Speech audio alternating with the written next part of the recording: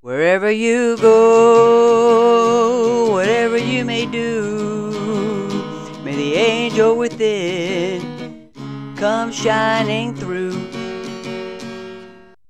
Hello and welcome, all my beautiful earth angels, to the Angel Within Us podcast.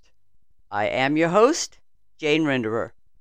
Today we have a special story from a listener from Kentucky going by initials PR. My coworker and I haven't always seen eye to eye. At times we haven't gotten along very well at all. She's not a morning person, so I stopped saying anything to her until she spoke to me first. She let me know in roundabout way that I get on her nerves.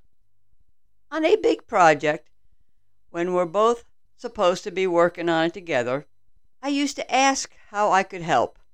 She'll scream at me and accuse me of telling her she couldn't do her job. This coworker's birthday is December 3rd, and it's a hard month for her. Her mother died about 3 years ago, and she was extremely close to her mom. I knew her birthday would be especially difficult. I wanted to do something for her, despite our unfavorable working history. I work in retail and saw a Christmas throw blanket with red robin birds on it. Red birds were her mother's favorite. Even though we didn't have the best relationship, I purchased one for her birthday as a remembrance of her mother. She was shocked and told me I didn't need to get her anything. She did, however, say she loved this gift. We're still not close, but at least we're working together as best as we can.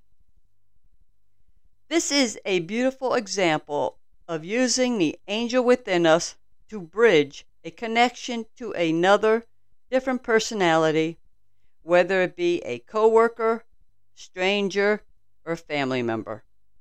We don't know what personal battles others are dealing with. We have to learn best way to navigate. PR used her listening skills to know that redbirds were her coworker mother's favorite, and used that gift of listening to realize a gift option when she came across it.